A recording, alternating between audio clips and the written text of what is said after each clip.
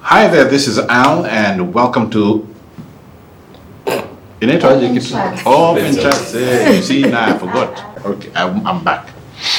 Welcome. Are you ready? Ready?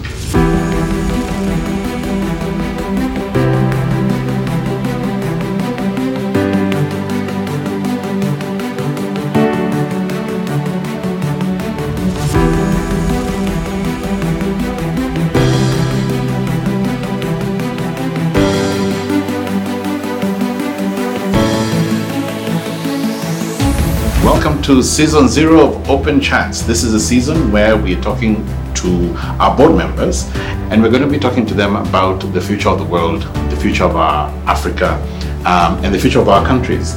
It's about time that Africans began to build their own Africa.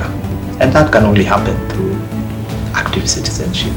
But we still say, let's use technology to take what we're seeing, what we're learning, and amplify that. I don't think innovation is innovation if it's not solving the problems you actually have. Right. And what's interesting is that there's a lot of Kenyan actors who are actually, working on tools, solutions using AI. Government actually came to acknowledge that active use of data and data science and The conversation around digitization and digital transformation is so important and so timely right now. Yes.